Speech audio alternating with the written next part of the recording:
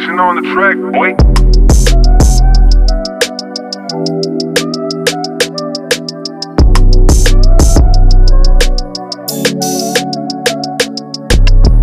You can call it what you want to, but here's what you're not going to. What's up, everybody? Welcome to the Rich Talk Podcast. I am your host, Mike Carter.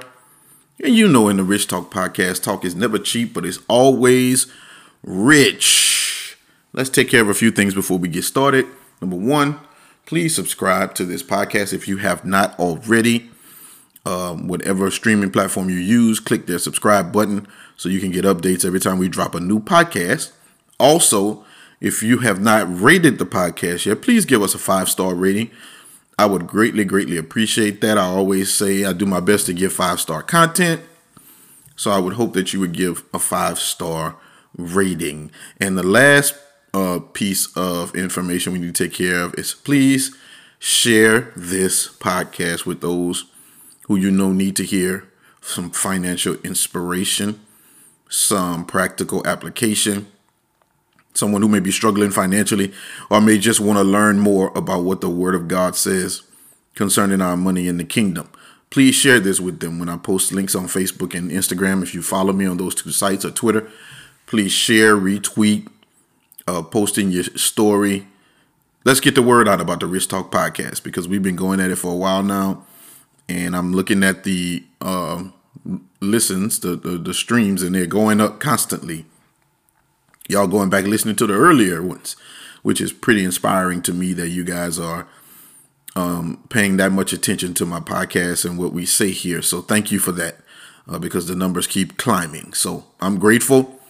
And like I said, I work hard to give y'all great content so that you can learn and grow in this area. So with that being said, today is part 2 of our Leaving a Legacy podcast. God told me to do a part 2 as soon as I finish part 1. And part 2 is going to be based on a legacy of sowing. This is something that I actually taught in our Kingdom Billionaires Club's Money Masters class. We have a Money Masters class every Tuesday that we do. I've told you guys about this before. I've actually taught this. And as soon as I finished the Leaving a Legacy podcast last week, God said, okay, so I want you to do the second part of the podcast. And I want you to teach on leaving a sowing legacy. Now, anybody who knows me knows I am huge on sowing. I am a huge sower and I'm huge on sowing. It's all I teach because it's the kingdom principle that is designed to take your money to levels you never thought it could go to. I don't care what your money looks like now. If you get a seed in the ground and you can consistently get a seed in the ground, your life will be transformed forever. I want to say something about consistency because consistency has been in my heart and in my mind so much lately. Consistency is so vital. It is vitally important that you be consistent. What does consistency mean? It means that you're doing something over and over and over and over again with no stoppage, no lapses in between. You keep going until you hit pay dirt.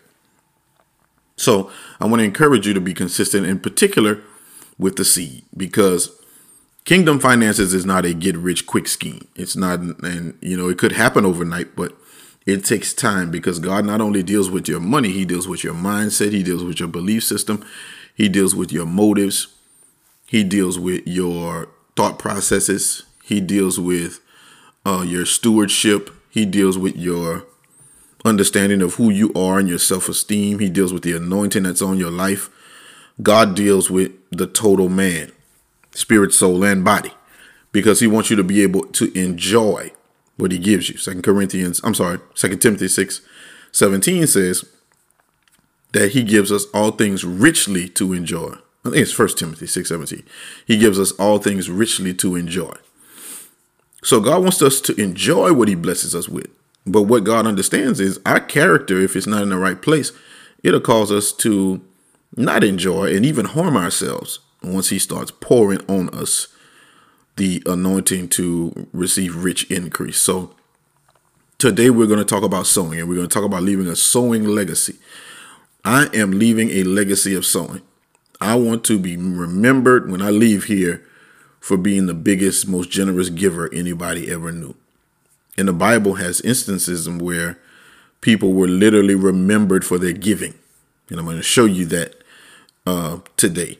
And so I want you to begin to develop a mindset to leave a legacy of sowing, to be known and remembered for how generous you were, so that even when you're gone, when you're not here anymore, people will tell stories about your generosity and people will be inspired by your generosity to give that way as well.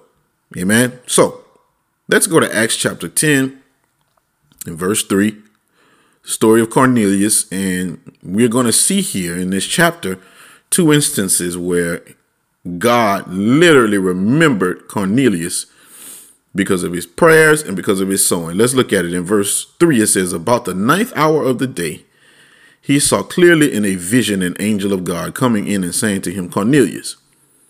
And when he observed him, he was afraid and said, what is it, Lord? So he said to him, your prayers and your alms have come up for a memorial before God. Your prayers and your alms. Alms is giving, and in particular, giving to the poor. So that's a legacy of giving. God remembered this brother because of his prayers and because of his giving. Because of what he sowed, the seed that he placed in the ground. God literally remembered that, remembered him for his seed. That's leaving a legacy of sowing. And I'm like to believe that Cornelius must have been a consistent giver for God to remember him for that. And even when Cornelius is dead and gone, his memory will be the seed that he sowed. Let's go down to verse 31 and you'll see they make mention of it again in that chapter. Verse 31 says, well, let's read verse 30 first. So Cornelius said, 4 days ago, I was fasting until this hour. And at the 9th hour, I prayed in my house. And behold, a man stood before me in bright clothing and said, Cornelius, your prayer has been heard and your alms are remembered in the sight of God. Isn't that amazing that God will remember the seed that you sow? That's amazing. We might think that we've sown something and we might even forget that we sowed it. But God never forgets. I can't tell you how many times I've received harvest for certain things and God will say, tell me that's a result of such and such a seed. Or that came because you sowed this. Or he'll bring back to my remembrance a seed that I sowed that I forgot about. And he'll say this harvest is attached to that seed. Because God never forgets.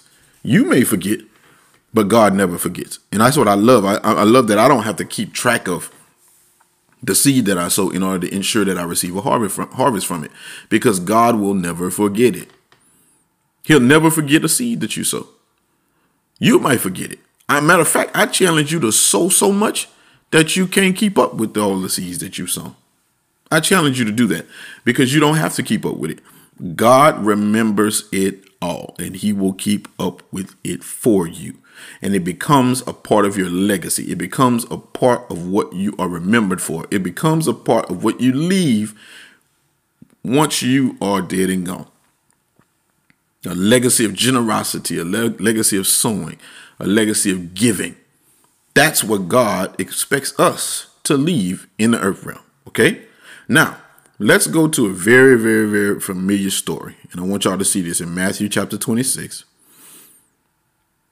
About another person who left a legacy of sowing because she gave a gift so valuable that Jesus said, wherever the gospel is preached, this story will be told. This is this young lady's legacy. Matthew chapter 26, we'll begin reading at verse 6. And when Jesus was in Bethany at the house of Simon the leper, a woman came to him having an alabaster flask of very costly fragrant oil. And she poured it on his head as he sat at the table. But when his disciples saw it, they were indignant, saying, why this waste? But this fragrant oil might have been sold for much and given to the poor. But when Jesus was aware of it, he said to them, why do you trouble the woman? For she has done a good work for me.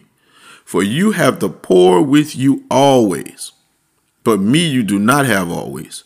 For in pouring this fragrant oil on my body, she did it for my burial. Assuredly, I say to you, wherever this gospel is preached in the whole world, what this woman has done will also be told as a memorial to her. Somebody say legacy, a legacy of sowing. Verse 13 literally says, Jesus said, wherever this gospel is preached in the whole world, the seed that this woman has sown to me will be told as a memorial to her. It's her legacy. She has now created a legacy of giving that is going to be told even when she's gone. This was over 2,000 years ago, and we're talking about it right now. The woman with the alabaster box, her legacy is a legacy of sowing. That's what we know her for. Okay? Now, she was anointing Jesus for his burial because he was going to go and be crucified. So this was a very important thing that she was doing, and God used her to do it. Here's what I want you to know. That woman was already a sower. She was already a giver. That's why God put that in her hands, because he knew Jesus needed to get it. And he knew that the only way Jesus would get it is for him to put it in the hands of a sower. I wonder, what is God not putting in your hands because he knows you're not going to give it? You got to change that narrative. You got to change God's mind about you. You got to show God, whatever you give me, I'm going to sow it. You can put a year's worth of salary, which is what that alabaster box of ointment would cost. You can put a year's worth of income in my hands at one time, and I'll do whatever you tell me to do with it. I'll invest it if you tell me to invest it. I'll sow it if you tell me to sow it. I'll keep it if you tell me to keep it. Whatever you tell me to do with it, I'm going to do it. You can't be like the disciples here who considered giving it to Jesus a waste. Think about that. Giving something to Jesus a waste? Now, there's a couple ways you can look at that, and I've meditated this text numerous times, and God has given me some amazing revelation from it. One way you can look at it is that they didn't value Jesus. They didn't realize how valuable Jesus was. If they thought that that oil was too valuable to give to him, and it could have been kept and given to the poor, which is a cover-up, right? Because people say that nowadays all the time. Every time you see somebody rich doing something with money, oh man, they ain't had to do that. They could have gave that to the poor. That just sounds noble. That's not really what their issue is, though. They really just hate the fact that somebody's blessed enough to be able to do that. So they use the poor as an excuse to justify them hating on what's going on. They don't really care about the poor, because you could sell if you got a house, you could sell your house and give that to the poor and move in an apartment.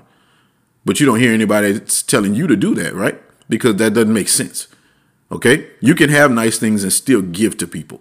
And so them being concerned about the poor was not their concern at all. They were really just being envious and hateful, I believe. But they didn't really understand Jesus's value, because they considered that oil too valuable to pour on Jesus. They considered it a waste to give it to Jesus.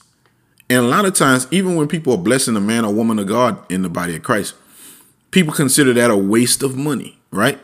We see it in scripture. So there's nothing new under the sun. That's why I ignore all that dumb stuff. When people talk, when these pastors take care of their families, and when they're blessed, and when they're multimillionaires, and when they have private jets and all this kind of stuff, and people start fussing about that, I don't pay that no mind. That don't bother me one bit, because I know it's in the Bible. The disciples literally did it to Jesus. They didn't think he was worthy enough of that costly oil being poured on him. Right? Now, here's the other thing that I think was going on at this point in time. Now, this is a revelation that God gave me, and it brings out the carnalness of humanity, even though these gentlemen were walking close to Jesus. I believe they were jealous of Jesus. I believe they were envious that woman gave it to Jesus and not them. I truly believe that, just because the Holy Spirit showed me that in scripture. There are some people in your circle who, when you are blessed, they're jealous, they're envious. They wish it were happening to them instead of you. So they'll say little things like, oh man, that's a waste. They could have gave that to the poor. When what they really mean is, dang, I wish she would have poured that oil on me. Dang, I wish she would have gave me that oil. Dang, I wish she would have looked at me the way she looked at Jesus. That's what really was in those disciples' heart. They really were jealous that the woman with the alabaster box was not serving them. She was serving him. So you got to watch those type of people. That don't mean get rid of them, because Jesus still had them in their circle. They don't understand. They don't see the bigger picture. Your existence, and you have to understand that your existence and the people around you who hate you, they have no idea who they're hating. So you don't even need to get mad at them. Just let them do what they do. You continue to walk on your level that God has you on, just like Jesus did. You continue, like T.D. Jakes has the book where he talks about giraffes don't stoop down to deal with, I think he said a turtle or something or whatever, because giraffes' heads are way high. They're way up in the air. Why would I stoop down to deal with a turtle who's on the ground? The turtle may not be the animal that he used or the reptile that he used, but you get the picture. If you're a giraffe and you're 100 feet in the air, why would you stoop down to an animal who's bound to the ground because they're doing something on there? No, you stay up high where you are. And that's what Jesus is doing here. Now, he does confront them about their issue. But bottom line is, there are people who are going to be envious of you, not because of anything you did, but because of the anointing that is on your life. Because of the way God is getting ready to anoint you and has already anointed you. Because this is literally what this woman did. She anointed Jesus with that oil. And some people don't like the fact that God has anointed you. Some people don't like that. They'll voice it like they're concerned about others and there's something that better that can be done about that. But the fact of the matter is they don't like the fact that God has anointed you. And you cannot be upset about that. When God anoints you and appoints you and exalts you to a place where you shouldn't be, you have to be cool with that. And you have to understand that some people are not going to be cool with that. It doesn't matter. You walk in who you are. You walk in what you're supposed to be doing. You honor God. You walk in stewardship of that position that God has put you in, and watch how God blesses you. So I believe that the disciples were jealous. I believe that they wanted to be the ones being anointed, but they were not, because they were not called to do what Jesus was called to do. So he gracefully checked them. He said in verse 10, but when Jesus was aware of it, he said to them, why did you trouble the woman? For she has done a good work for me. For you have the poor with you always, but me you do not have always. For in pouring this fragrant oil on my body, she did it for my burial. Assuredly, I say to you, wherever this gospel is preached in the whole world, what this woman has done will also be told as a memorial to her. Don't think everybody is going to like the fact that you've been anointed by God. Not everybody's going to like that. Don't think that everybody's going to like the fact that you've been blessed by God through different people. Not everybody's going to like that. And they're going to come up with reasons that sound so good and so noble and so justifiable, but they're not. They're really steeped and rooted in hate and envy. You've got to be big enough to know that and to forgive them, not even hold it against them. Know that they just don't understand what is on your life, and know that they don't understand the legacy that God is trying to prepare for you and for the person who is blessing you. So sowing a legacy of sowing is a powerful, powerful thing. And I want us to get focused on becoming legacy sowers. It's a term that God gave me. Be focused on becoming legacy sowers. What does that mean, Pastor? It means that I sow to leave a legacy of generosity. I sow with me not even being here in mind. I sow with what I'm leaving once I'm gone in mind. I'm always focused on what it is that I can leave when I'm gone. And a part of that is the generous legacy that I'm developing. And so I want you to begin to develop that as well. Become known for being a sower. Become known for being a giver. Become known for being a blessing to others. Become known for, loading somebody else up with an abundance of money. Become known for being a great steward. Become known for having an abundance of money and walking in that abundance the way you're supposed to walk in it and growing in it. And allowing God to use you in a mighty, mighty way so that you can be blessed and you can leave a blessing when you leave here. We talked last week about, the leaving a legacy and being blessed to be a blessing for the generations after you. Well, there's no way to do that, no better way to do that than to be a legacy sower, to sow with legacy in mind. I want to leave a legacy that I was the most generous person who ever walked on the face of the earth. That's the legacy I want to leave. I want to be known when I leave here for being generous. I want people to be able to say about me, man, Pastor Mike was such a giver, man. This guy was always blessing people. He just was extremely generous, and God blessed him tremendously for that. All right. That is it. We did a quick work today because I really just wanted to get straight to the point and do part 2 in a grand way. But there's so much rich revelation that came out in these 20, 21, 22 minutes that you guys are going to be able to pull from if you listen over and over and over and over and over again. Obviously, guys, you guys have been doing that because the streams are constantly growing for each segment, each episode. So I'm excited about that. And I want y'all to continue to do that because God is going to continue to reveal things to you through these teachings, things that I don't even say you're going to hear every time you listen. And you're going to continue to grow in the power and the anointing of God. And so I honor y'all today. Thank y'all for listening. Don't forget, please go and subscribe. Please go and give us a 5-star rating. And please share this with those who you know need to be fed the word of God concerning their finances. This has been the Rich Talk Podcast, where talk is never cheap, always rich. Again, signing off, I am Mike Carter. And as always, I want you to always, always, always be rich. Until next time, peace.